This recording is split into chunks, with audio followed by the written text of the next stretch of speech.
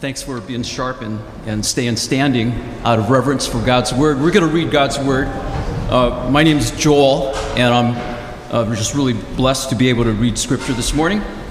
And so the passage is Mark 12, 18 to 27. And Sadducees came to him who say there is no resurrection, and they asked him a question, saying, "Teacher, Moses wrote for us that if a man's brother dies and leaves a wife, but leaves no child, the man must take the widow and raise up offspring for his brother. There were 7 brothers. The first took a wife, and when he died, left no offspring. And the second took her and died, leaving no offspring, and the third likewise. And the 7 left no offspring. Last of all, the woman also died. In the resurrection, when they rise again, whose wife will she be? For the 7 had her as wife." Jesus said to them, "Is this not the reason you are wrong, because you know neither the Scripture nor the power of God? For when they rise from the dead, they neither marry nor are given in marriage, but are like angels in heaven. And as for the dead being raised, have you not read in the book of Moses, in the passage about the bush, how God spoke to him, saying, 'I am the God of Abraham, and the God of Isaac, and the God of Jacob'? He is not God of the dead, but of the living. You are quite wrong." You have a seat. Good morning, everybody. My name is Cameron, one of the pastors and elders here. And yeah, what an odd passage, huh? Pretty odd. A debate between this group called the Sadducees and Jesus over this law from Deuteronomy that has to do with a man dying, his brothers having to marry his wife. There's 7 of them. This is pretty weird. It's pretty weird. It may not be the kind of obviously applicable kind of give me something I can use Jesus teaching that maybe hope for this morning, but it's a beautiful one, I'm convinced, as we dive into it. There's a lot for us here. What this debate has to do with is belief in the resurrection, which if you're a Christian, if you've been a Christian any amount of time, I hope you believe in the resurrection, which is simply the idea that Jesus has defeated death. One of the reasons we believe in Jesus is because we believe he is actually victorious over death. He himself raised from the dead after being publicly executed. He rose again. He appeared to his disciples. He ate with them. He was seen by, we're told, hundreds of people. And honestly, it's the only way you could, I'm convinced, it's the only way you could explain the advent of this thing we call Christianity actually taking root and growing and becoming a dominant world force even in just a few centuries after Jesus' life and death, is that he really did raise from the dead. If he did not really raise from the dead, how we are doing this now here in 2022 makes absolutely no sense. But it's not just that Jesus rose from the dead, the belief that the church has embraced, that Jesus taught, that the later New Testament writers elucidated on, is that he too will raise you from the dead as well. Death is coming for us all, but it does not get the last word. A lot more we could say about it. There's a little more we're going to say about it in this message, but that's the belief that's being debated here. But before we dive in, I want to ask this. What does belief in that day, the life to come, the resurrection, the Bible, talked about it as heaven, or the new heavens and the new earth, the new creation, all this terminology works fine. What does it have to do with this life? If you didn't know this, something that united these influential thinkers, Karl Marx, Friedrich Nietzsche, and Sigmund Freud, was that belief in a life to come, belief in an afterlife, belief in a resurrection, belief that on the other side of however you define this life, there is something more, something else, something better. It can only hinder us, they would say, from engaging in the real work to do in the here and now. You've probably heard Marx's famous statement that religion is the opiate of the people. I would argue right now it seems like opiates are the opiate of the people. Maybe more so. Is belief that God is going to overcome death, is it actually dangerous? Does it actually hinder the kind of work towards progress and justice that we all hopefully want to see in this world? Commentator David Garland wrote it this way. He said, Nietzsche, Marx, Freud claimed that hope in the resurrection stifles carrying about the serious matters of this life. But they have been shown wrong by the imposed atheism of governments. We could also say, this is not his quote, I would also say we could add that they have been shown wrong by the evidence of the goods that the people of Jesus, empowered by his Spirit, have uniquely contributed to human history.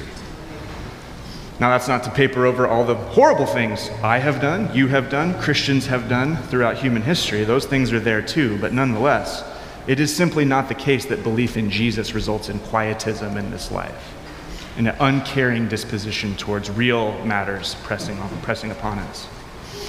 So today, Jesus is going to help us see why this is the case. And he's going to talk about some other stuff as well. So let's pray. Let's pray, and then we'll dive in. Jesus, we need you. Holy Spirit, we need you. Father, we need you. God, we need you this morning.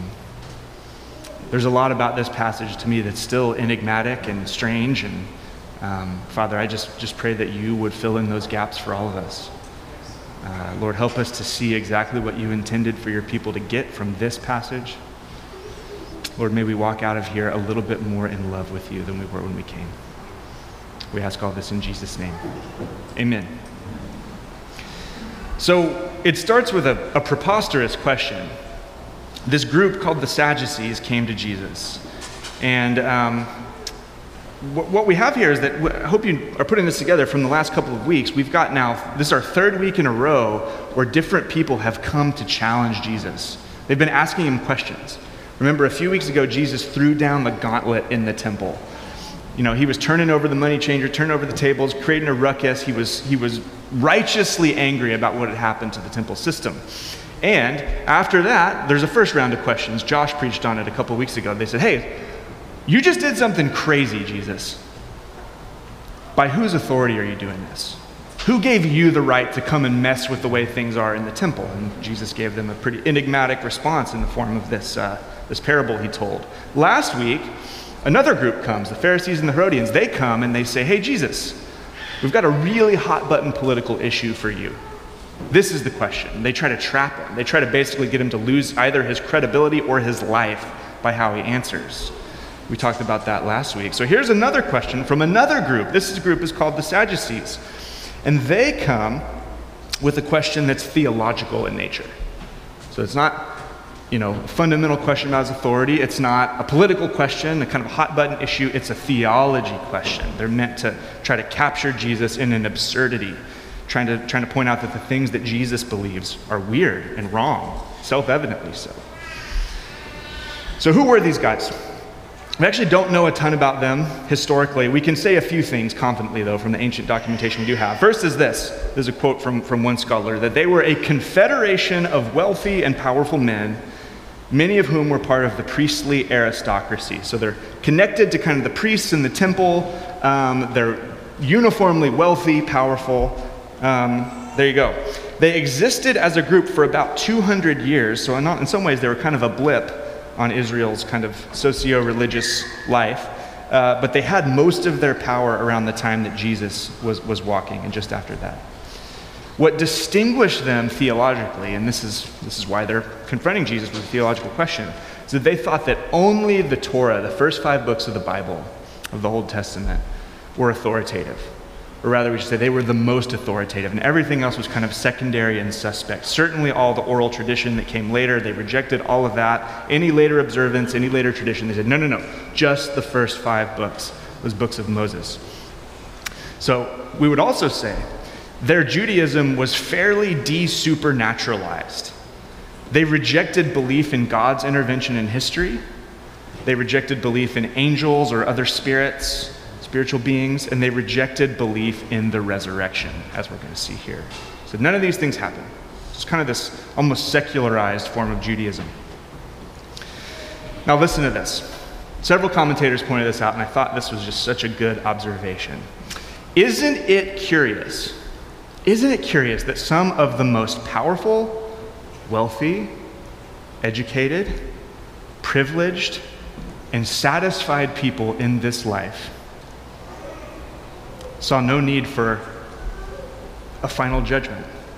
They saw no need for a resurrection. They saw no need for a life to come. Isn't it interesting that the people who have the most, sort of to lose in this life have no interest in a life to come? Many who have written from places of deep pain and deep tragedy and deep powerlessness have argued that for them, and not everyone who's felt these things is a Christian, certainly, or would even necessarily think this way, but it's shocking how many who've experienced these things have argued that for them, hope of a resurrection life to come is the only thing keeping them from hopelessness. It's the only thing keeping them from complete passivity and just giving themselves over to despair. Like, what does it matter? This is nothing but misery here, just pure nihilism. Many have written that it's the only thing as well that's kept them from violent retribution. A lot of times we think of a God who's going to judge and who even is going to, create a resurrection life for those who are faithful to him. We think of that as something that breeds violence. But if you read theologian Miroslav Volf, he says, no, the only thing, he saw all these conflicts happening in Eastern Europe. He knew people whose families were murdered over socio-political conflict. He said the only thing that kept us from taking our swords and going and getting revenge was the promise that justice will finally lie with God. That there is a judgment day to come. And I don't have the complete picture. I have no way to sort all this out. I don't know what's the proper response to this, but God does. If God is going to, and maybe he's going to extend mercy and grace. God knows he is a merciful God. Praise God that he is. But it's up to him. There will be a day when God perfectly, righteously, sinlessly, unconfusedly, with full wisdom and grace and power and dignity, he sorts it out. If that is the case, I can lay down my sword. I can lay down my rifle. I can lay down my fists, whatever. So, yeah. Exclusion and Embrace, Miroslav Volf. That's an incredible book if you're curious to dig deeper into that. What I would argue, what these folks would argue, is that if God will put all things right one day, it both motivates me to live as a preview in the here and now of that life to come, but it also gives me the ability to release what I can't control to this God who will have the last say. If he's good, if we can trust him, if he promises to put all things right, then we can just release it to him. So see how this belief in the resurrection actually protects us against these two kind of warring errors that are easy to fall into. Notice as well that for these Sadducees, that they've chosen to sort of create a canon of scripture within the canon. They've chosen their 5 books that kind of give them a foundation for the things they want to believe, and they've excluded the rest. And I would just note this, every one of us in this room, myself absolutely included, has the temptation to cut parts out of the Bible that don't fit our agendas and felt needs. None of us are above this impulse. We won't belabor that. I just want you to see that in this passage, how convenient that they were able to cut out these passages that would have taught more explicitly on these things they didn't want to be true. They weren't invested in. So that's the Sadducees. And they come with this question. Go to the next slide. The question they have seems really, I'm assuming to most of us, it just seems really absurd. So they say, "Teacher, Moses wrote for us that if a man's brother dies and leaves a wife but leaves no children, the man must take the widow and raise up offspring for his brother." And we're all sitting here going, what? What is that? And that is a law. That is a law in the book of Deuteronomy. Deuteronomy chapter 25, verses 5 through 10, if you want to go read it for yourself. This is a law, and you're reading it and you're going, what in the world? This is so far from our cultural setting and how things work that we're just bewildered by this. All I would say about it is that this was a law designed to be protective of several things. First, it protected widows economically, that if a husband died, there would be another husband guaranteed to come and supply. And you have to take into account the whole socio-political world in which this was happening to understand why a widow would need this, but she did need this. More than that, it protected honor within a family, and it protected Israel's land within Israel's families. So there are all kinds of reasons why this is sort of a necessary thing. And it says this, a brother dies, his brother is responsible to come and marry this widow and make sure that she's taken care of, make sure that the family line can continue, and so on and so forth. Now, the Sadducees, they're basically trying to point out to Jesus, like, hey, okay, yes, this is in the law. This is in one of the books they submit to, that they view as especially authoritative. They're saying, so, if all this is true, doesn't this create just an absolute absurdity if there's a resurrection? Isn't it just absolute nonsense? If this thing we all know is true is the case, that this resurrection stuff would be the case. They're trying to catch Jesus in absurdity. They're trying to show him that belief in a resurrection implies all sorts of ridiculous situations that no serious thinker could possibly believe. This is a gotcha moment. Another gotcha. Everybody's coming for Jesus with the gotchas, this part of the story. Here's another one. But despite, it goes on. The second brother leaves. He has no offspring. The third brother, down to 7. So this is just a ridiculous story. But the question is still fair to ask. Remarriage did happen. It does and did happen.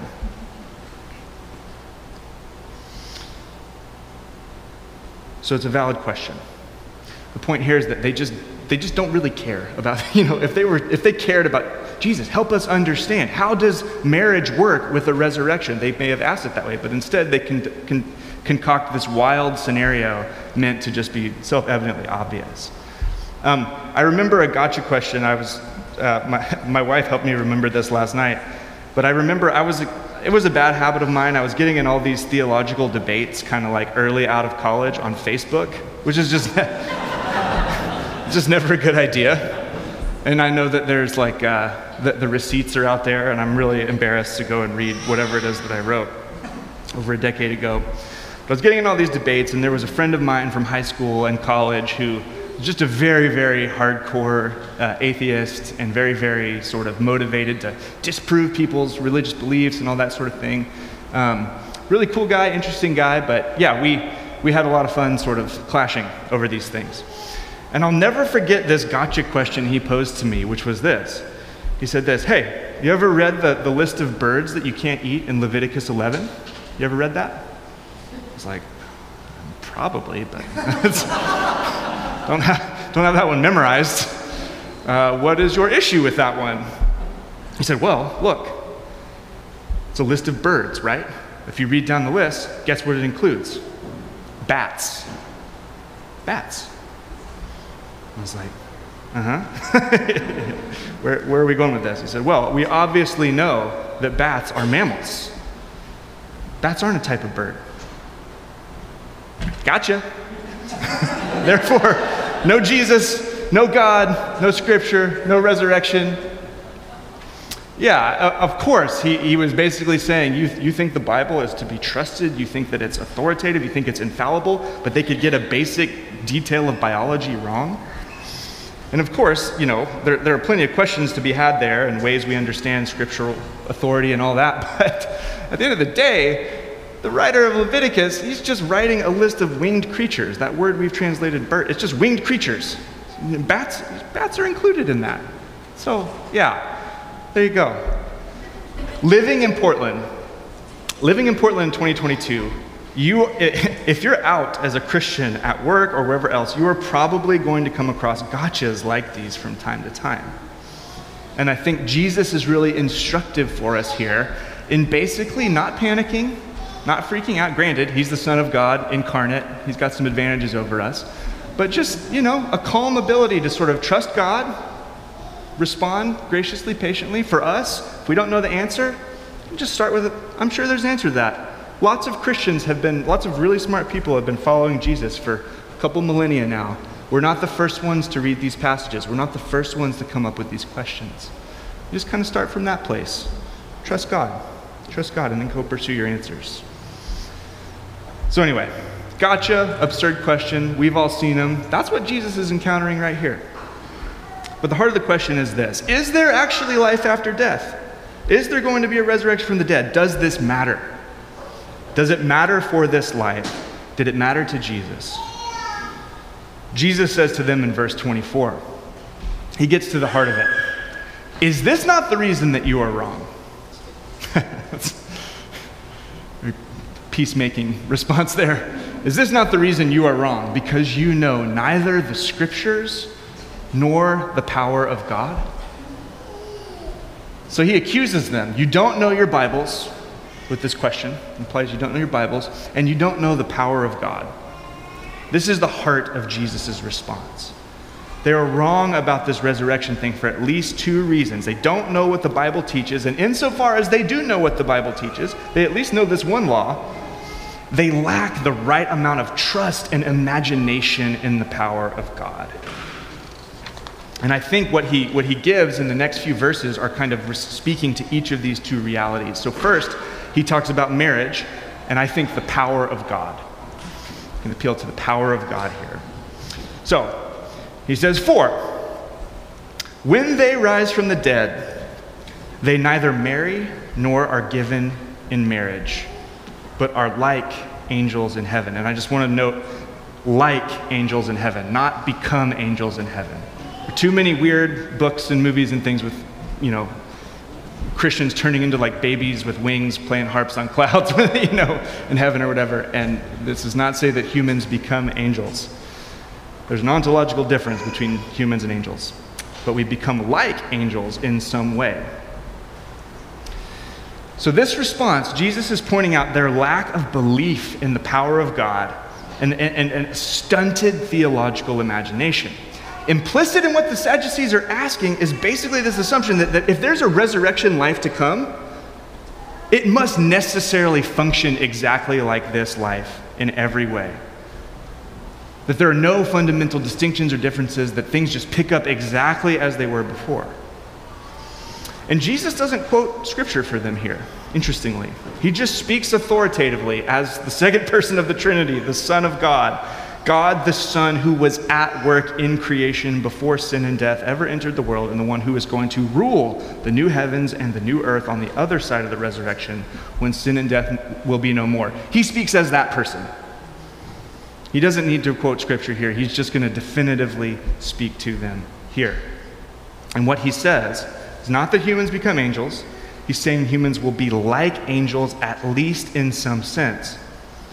And the larger point is this: God, the God who has creative power to make countless spiritual beings, including his servants, the angels, will have no problem arranging such things for humans in the resurrection that protects and prevents these sort of absurdities from happening. And in this case, it just so happens, he says, that people getting married will not be a feature of the life to come. Isn't that interesting? Now, this might be shocking to hear to some of you, especially if you cherish your spouse, which, if you're married, I hope that you do.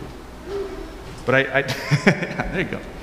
I just want to clear some debris here and draw a couple important points from Jesus' teaching. First, if we pay close attention to Jesus' language, he's specifically saying that new marriages won't take place, using masculine and feminine examples from his cultural setting. Men will not marry, women will not be given to be married.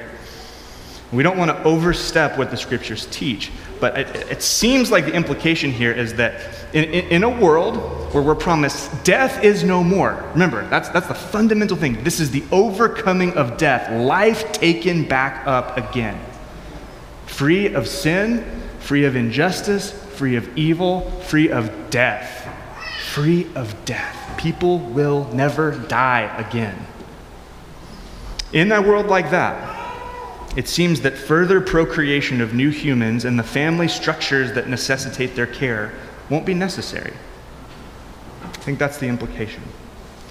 Second, while this clearly speaks of a categorically different way for people to relate to one another, where this 7-husband issue doesn't exist, that's the point he's making by bringing this up, it doesn't suggest that the relationships we've had in this life will be forgotten or deemed meaningless. That was something that panged up in me when I read this week. I was like, oh, is this going to erase my memory of my time with my family here in this world or something like that? And I just want to say it does not say that. In fact, I really like what Randy Alcorn has to say in his book, Heaven. I know I don't know. I feel like just the cover of that book alone is kind of a turnoff. It's just like glittery, glowy gold. It says heaven. It's actually a great theological look at the new heavens and the new earth and everything that goes with it. Here's what Alcorn says. He says, heaven won't be without families, but will be one big family in which all family members are friends and all friends are family members. It's that idea that we have in the church now in part of brothers and sisters and mothers and fathers and sons and daughters. Like that will be made full. It will be made complete. It will be completely fulfilled. We'll have family relationships with people who were our blood family on earth, but we'll also have family relationships with our friends, both old and new. We can't take material things with us when we die, but we do take our friendships to heaven. One day they'll be renewed. Then he goes on to say, my wife Nancy is my best friend and my closest sister in Christ. Will we become more distant in the new world? Of course not. We'll become closer, I'm convinced. I fully expect no one besides God will understand me better on the new earth, and there's nobody whose company I'll seek and enjoy more than Nancy's. I think that's beautiful. He's speculating there. Jesus has a very short thing to say here, right? But as Alcorn's built out his theology, I tend to think he's right on this. Human relationships will deepen and deepen and deepen. And although marriage is not going to have a function in the new creation, I don't think there's any reason to think that, this is some sort of severing of deep connections that we have in this life amongst the body of Christ. Just a deepening and a deepening and a widening, if that makes sense. I think that's really beautiful. A third thing we should say about what the short sentence Jesus has here, which I think is fair to say, is that this teaching, it cuts hard against the pervasive human idols of marriage and sex. Jesus neither denigrates marriage as unimportant, nor does he lift it up as the ultimate key to meaning in life or joy or happiness or whatever else. Marriage is a good gift. It's an image of his love for his people, but it's not ultimate. And it's so easy in the church to make it seem as though it's ultimate. This passage also prophetically speaks to our culture's view of sex. Sex, it seems to me, it's just increasingly thought of, understood as the final arena of personal identity and expression and contentment and happiness and meaning making. And if what Jesus is saying is true about the resurrection here, then we have to reject that. Neither sex nor marriage is intrinsic to humanity, to human goodness, to human flourishing, to human joy, to glorifying God. I can leave it there. Flowing from that, one more point, and then we'll move on.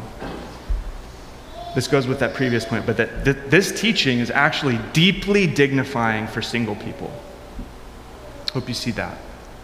Whether you're single by choice, by a difficult commitment to celibacy, or whatever else. And many Christian churches, possibly ours, need to be reminded that single believers are not second class. They aren't missing out on some essential key to thriving or maturity. Jesus himself, for example, lived the most complete and fulfilled life possible. The most God-honoring, God-glorifying life possible. And he was a single man. Christianity, it really has this unique way amongst all the worldviews and philosophies, at least the ones I've come across, of really dignifying both the single and the married person. And part of how it does that is through this doctrine of the resurrection. So this is not just weird theology club debate kind of thing. This actually touches on what does it mean to actually have the capacity to be a whole person in this life? This gives us some clues. So, with what he's saying here, Jesus is inviting you, and he's inviting me. He's inviting all of us, just as he's inviting the Sadducees, to trust the creative power, the coherence, the goodness of God's plan for life in the resurrection. And so for us, again, I'll say it one more time. When we encounter questions that are destabilizing or scary or confusing or whatever, the answer is not to bury our heads in the sand and say, nope, not going to listen to that. Nope, nope. Avoid, avoid, avoid. No, but it's to nonetheless respond with curiosity and a desire for the truth, but all of that rooted in just a basic confidence in the power and trustworthiness of our God. Just start there. We can bring our questions to Him and to one another without scandal, without being embarrassed, without the world ending. Okay. So Jesus first responds to this issue of marriage. He says, you just don't trust the power of God. You don't have the imagination to see how God might work things, where these silly games, that you're trying to construct are irrelevant. But he turns to his main point in verse 26. Here we go. Here's the heart of the matter. Verse 26. As for the dead being raised, have you not read in the book of Moses, in the passage about the bush, how God, I love that. They didn't have, scripture numbers, chapters, verses. So he says, remember the passage about the bush. He couldn't reference chapter and verse there. Remember the passage about the bush, how God spoke to him, saying, I am the God of Abraham, the God of Isaac, and the God of Jacob. He is not God of the dead, but of the living. You are quite wrong. So we have chapter and verse. Jesus is quoting Exodus 3:6. And he's using that to make his scriptural case from a book of the Bible that these guys would have recognized as authoritative for the coming of the resurrection from the dead. But it's kind of a weird argument. You see that? I mean, would you read Exodus 3:6 and go, clearly this is speaking about the resurrection? I would not. I would not personally. I was confused by this.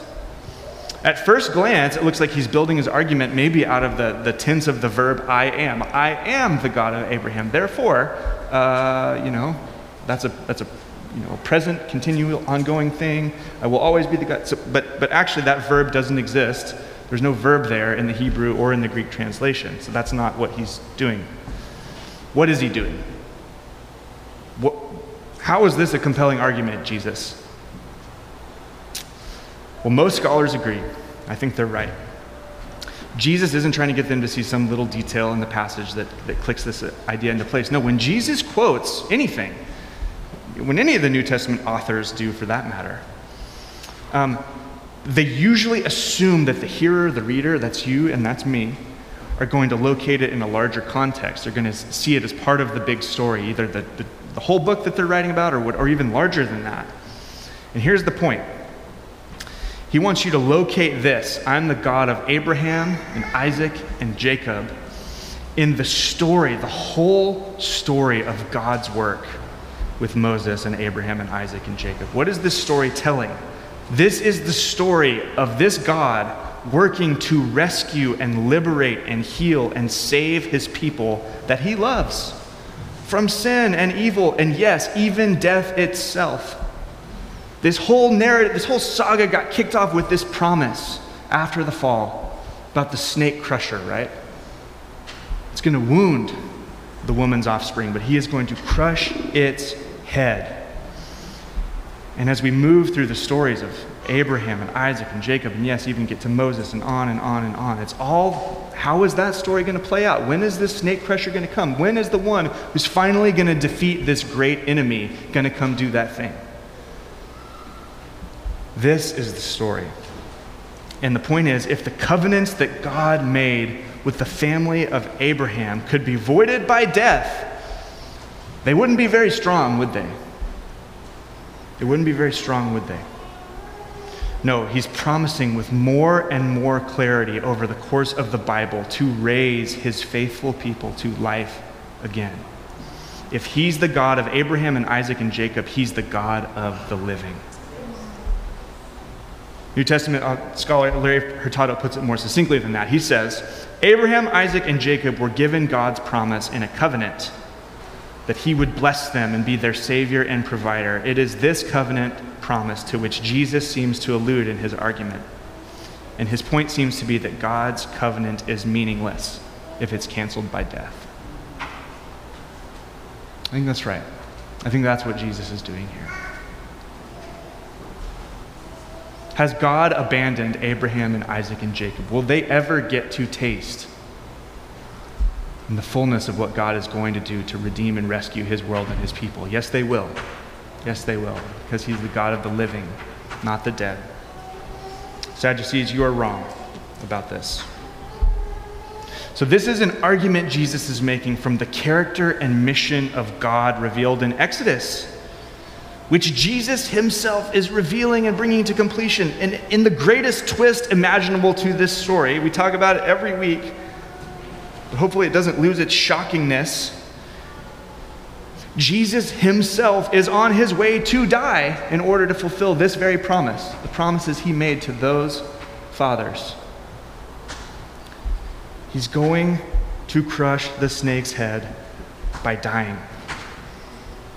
He's going to face cruel rejection, heartbreaking abandonment by all who were close to him, unimaginable suffering, culminating in his very death on a Roman torture device, hung naked, as a warning to anyone else to not do this stuff. If there's no resurrection, Jesus' ministry makes no sense. If there's no resurrection, why would Jesus go to die? This question is tied up in the entire purpose of Jesus' ministry. But because of God's resurrection power, that place of judgment where Jesus experiences these horrors, it actually becomes the place of forgiving grace, transforming love, death-conquering power that will make it possible to bring all of his people to the new heavens and the new earth. Sin and evil and death will have a final day. There will be a last person who dies. And how do we know that this isn't just some pipe dream, pie in the sky? Oh, that's nice opiate of the people. Because Jesus himself walked out of the tomb. Jesus could say all he wants. There's going to be a resurrection. There's a resurrection. Hey, it's worth turning the other cheek. It's worth laying down your life. It's worth becoming a servant. It's worth expressing yourself in self-giving, sacrificial love to those around you. It's worth pouring yourself out because there is a life to come. He can say that all he wants, but if he didn't walk out of that grave, we should not believe him, friends. We should just get on the nihilism train or whatever and say, what does any of this matter? I'm just going to get mine for as long as I have. But if he did walk out of that tomb, everything is different. He will do what he says he's going to do. We can actually hope in that and trust in that. Despite everything, again, a church was birthed on the belief that Jesus was dead and Jesus was then alive. They were ready to die for that belief themselves, these disciples. Why? Because they believed Jesus, they believed the scriptures, they believed the power of God. And we should believe it too. It can change everything. The world will be reborn. If there's a creator God who can make this entire universe with his speech, he can remake it with his speech as well. The world will be remade. It will be changed into something so good that we can hardly imagine it right now. And I love those passages that describe it in the scriptures. Deeply encouraging to me. But it's coming.